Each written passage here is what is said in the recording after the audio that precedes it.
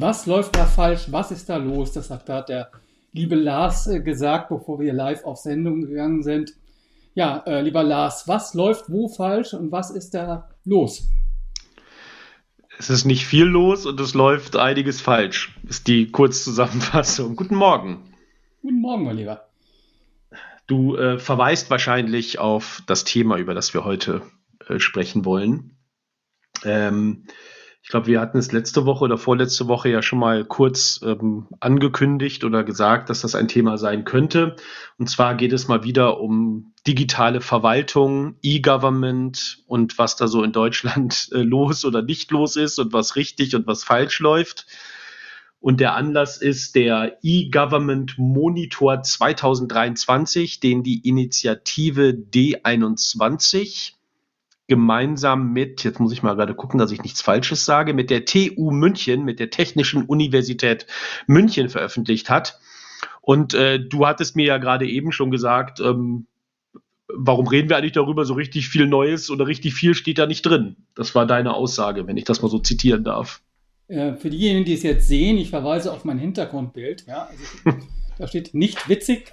Diejenigen, die Fans der Känguru-Chroniken von Marc-Uwe Kling sind, wissen, dass der Nicht-Witzig-Stempel und Witzig-Stempel zum Inventar jeder deutschen Beamtenstube gehören sollte. Und ich habe aber ziemlich lange wirklich mit mir gehadert. Machst du das als Hintergrundbild oder machst du das Murmeltier als Hintergrundbild? Also auch da habe ich eins generieren lassen, aber ich habe mich dann für das Nicht-Witzig entschieden, obwohl Murmeltier ja auch passen könnte. Und das ist eigentlich auch die Aussage, die ich da so ziemlich treffe. Nicht witzig und ewig grüßt das Murmeltier.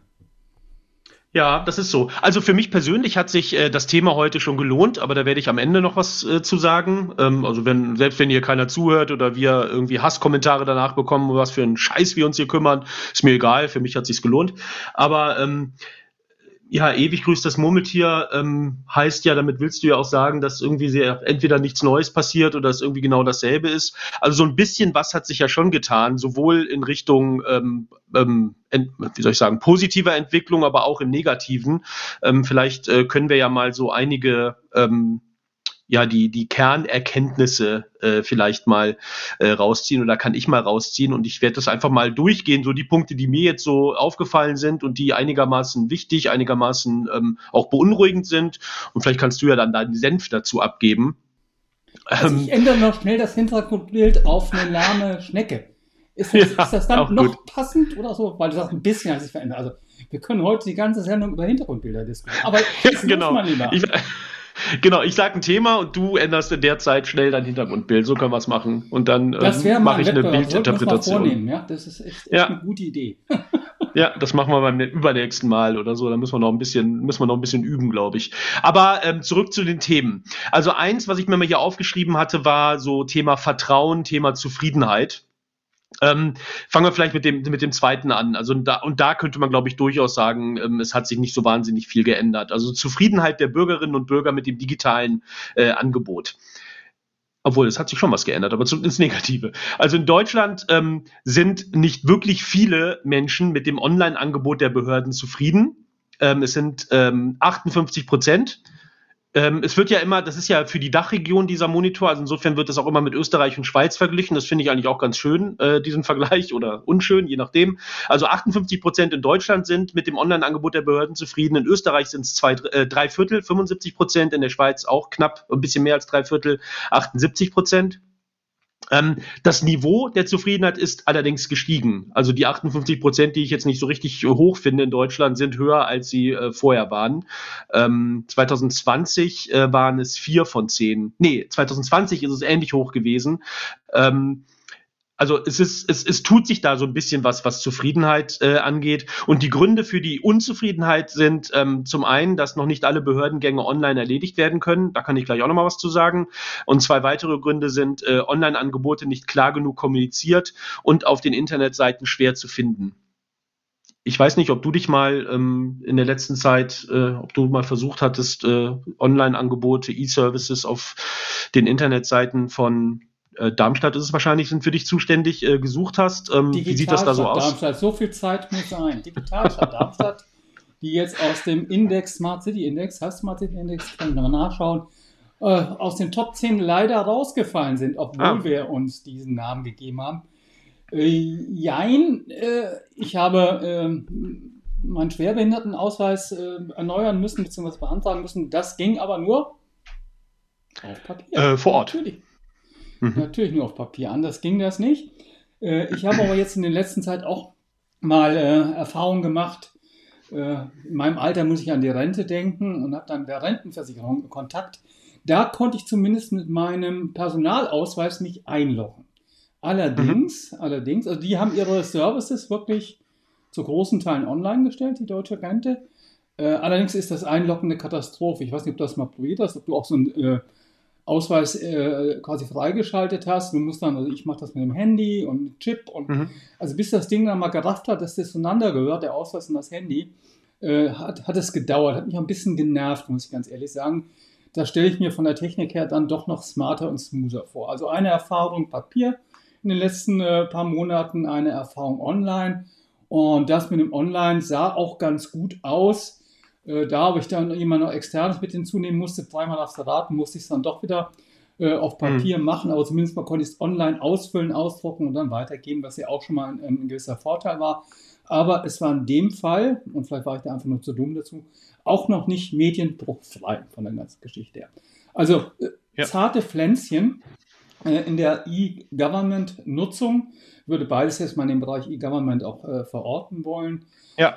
Challenge oder die Herausforderung ist natürlich auch, man braucht es ja nicht so sehr oft, also wie oft musst du eine neue Mülltonne beantragen? Oder vielleicht haben andere Leute mehr mit den Behörden zu tun, als ich zu tun habe. Ich weiß nicht, wie es deine Erfahrung ist. Ja, also genau, wie du sagst, also auch ich nutze die Behördengänge nicht allzu oft, was aber dann eigentlich noch oder die Services nicht allzu oft, was aber, ich meine, ich bin ja nicht der Einzige, der hier in unserer Gemeinde oder im Kreis und in der Stadt wohnt, was ja nicht bedeutet, dass man es deswegen dann vielleicht dann irgendwie, dass es dann egal ist, dass man irgendwie das auch vor Ort machen muss. Also trotzdem ist es natürlich wichtig hier irgendwie, dass eben E-Services, Online-Services auch grundsätzlich möglich sind. Ich habe bei uns in der Stadt Siegburg, hatte ich mal geguckt, jetzt auch die letzten Tage. Ich war ehrlich gesagt, vielleicht ist das aber auch das niedrige Niveau, überrascht, wie viel schon geht, theoretisch, also was man tun kann. Also es gibt einige E-Services, die man eben online sozusagen abwickeln kann. Dann gibt es auch ein sogenanntes virtuelles Bürgerbüro. Das wird wohl getestet in der Kreisstadt Siegburg. Also das ist im Grunde, das läuft über WebEx, also das ist eigentlich also so, als ob du vor Ort hingehst, sitzt du dann da in einer Konferenz, in einer Videokonferenz und redest halt mit jemandem. Also das sind halt auch ganz normale Öffnungszeiten wie du es dann eben auch vor Ort hast. Ist halt so eine Art online, so eine Art digital, aber finde ich eigentlich auch einen ganz guten Service. Und vielleicht kann ich mal, das war ein Beispiel, und das war auch so der Teaser von Anfang. Ich habe schon länger, denke ich mir immer wieder mal, dass ich meinen Führerschein vielleicht mal aktualisieren sollte. Ich habe hier noch so einen, ich kann es mal gerade in die Kamera halten, hier noch so einen rosanen, ne, mit mehreren Seiten, also noch nicht dieses Checkkartenformat. Sag mal das Bild. Hier ist das Bild. 10 wollen. Ich könnte jetzt kontern, Lars, mit einem allerdings schon entwerteten grauen Lappen. Den bist du wahrscheinlich zu jung, aber ich hatte noch den ganz alten. Ja, den kenne ich auch noch. Ja. Und ich habe eben bei der Stadt Siegburg dann irgendwie geguckt, Führerschein und so, ich habe nichts gefunden. Da sind wir halt bei dem Thema Unzufriedenheit, man findet irgendwie die Services nicht, bis mir dann gestern auffiel, vielleicht sollte ich mal beim Kreis gucken und nicht bei der Stadt. Und dann habe ich halt hier bei uns Rhein-Sieg-Kreis geguckt und man kann in der Tat seinen Führerschein komplett online tauschen. Also ich kann alles eingeben, ich muss dann auch eine Unterschrift einscannen, ich muss ein Passbild einscannen, dann kann ich sogar auch bezahlen per PayPal und allem drum und dran und dann bekomme ich ihn eben zugeschickt. Also das geht komplett online. Was glaube ich ein Vorteil ist. Und was du gesagt hattest, dass zumindest so die Oberfläche und die Eingabe der Daten und so weiter digital läuft, das geht, glaube ich, mittlerweile relativ häufig. Was dahinter liegt, ist dann ja trotzdem noch ganz oft papierbasiert. Also das heißt, die Leute drucken das dann irgendwie im Amt dann doch aus und geben es weiter. Das ist aber jetzt mal, also das ist natürlich so für die Digitalisierung der Services relevant, aber für die Nutzerinnen und Nutzer, die vor dem Computer sitzen, ist das natürlich schon mal ein großer Vorteil, das würde ich auch sagen. Ja, das ist aber eine der Sachen, die auch immer wieder kritisiert werden, dass es nicht durchgängig digitalisiert ist. Also A ist eine Menge zu tun. Es gibt ja dieses berühmte Online-Zugangsgesetz und so weiter, die ganzen Ziele, wie viele Dienstleistungen Ja, man eigentlich bis dieses Jahr, letztes Jahr, dieses Jahr, glaube ich. ja, Live schalten wollte, ich glaube, 500 Dienste. Man ist nicht sehr weit gekommen, aus welchen Gründen auch immer. ja. Auch darüber haben wir ja schon oft diskutiert. Wollen wir nicht wieder aufwärmen, was da im Projektmanagement, in der Projektabwicklung, in der öffentlichen Verwaltung schief geht. Vielleicht auch aufgrund des Föderalismus. Da wird der liebe Gunnar, unser Freund, wieder vor Freude gegen die Decke springen, dass ich über den Föderalismus schimpfe. Anyway, aber ich glaube, wir haben auch noch ein zweites Problem. Einerseits werden die Services nicht umgesetzt und nicht zeitnah umgesetzt, nicht medienbruchfrei umgesetzt. Ich glaube aber auch, und dein Beispiel bestätigt das, dass vieles einfach nicht bekannt ist und man einfach Ja. gewohnheitsmäßig zum Amt geht oder einen Papierantrag ausfüllt. Also auch im Sinne der Öffentlichkeitsarbeit, also diese Services bekannt zu machen, glaube ich, ist auch eine Menge Verbesserungspotenzial da. Oder wie siehst du das? Ja, genau. Und das zeigt dieser eGovernment Monitor eben auch. Ich glaube, ich weiß jetzt nicht genau die Prozentzahl, aber es heißt, dass ein Grund, warum die Bürgerinnen und Bürger halt immer noch den Gang zum Amt bevorzugen, ist, weil sie es gewohnt sind. Also es ist halt die Gewohnheit. Und ich glaube, das spielt eben auch damit zusammen. Und das war ja, was ich eben gesagt hatte, zwei der Hauptgründe, warum eben die Zufriedenheit mit den Online-Angeboten nicht hoch ist, dass man sie halt einfach schlecht findet oder dass man schlecht informiert wird darüber. Ich weiß auch gar nicht, woran liegt das. Also ich kann mir jetzt nicht vorstellen, dass die Behörden nicht wollen, dass man das auch online nutzt, würde ich jetzt mal vermuten. Also ja, woran auch immer es liegt, dass die Öffentlichkeitsarbeit, die Kommunikation mit den Bürgerinnen und Bürgern da irgendwie nicht funktioniert. Aber das sehe ich genauso. Also es hat ein bisschen gedauert, bis ich mir wirklich so einen Überblick jetzt mal verschaffen konnte, welche Services, welche Dinge ich online machen konnte und welche nicht. Und was dazu kommt, ist ja auch nochmal so eine Intransparenz. Warum? Also man versteht halt auch nicht, warum manche Dinge online umsetzbar sind und andere Dinge nicht. Also auch da sehe ich irgendwie kein System. Es ist irgendwie so, es wirkt auf mich so, ja, wie man hat irgendwie alle Services auf Papier geschrieben, irgendwie in eine Schüssel gelegt und dann zieht man halt was raus und denkt sich, ja, dann kümmere ich mich mal darum. Also auch da ist irgendwie so wenig System erkennbar für mich. Ja, ich glaube, haben wir eine ganz ähnliche Beobachtung.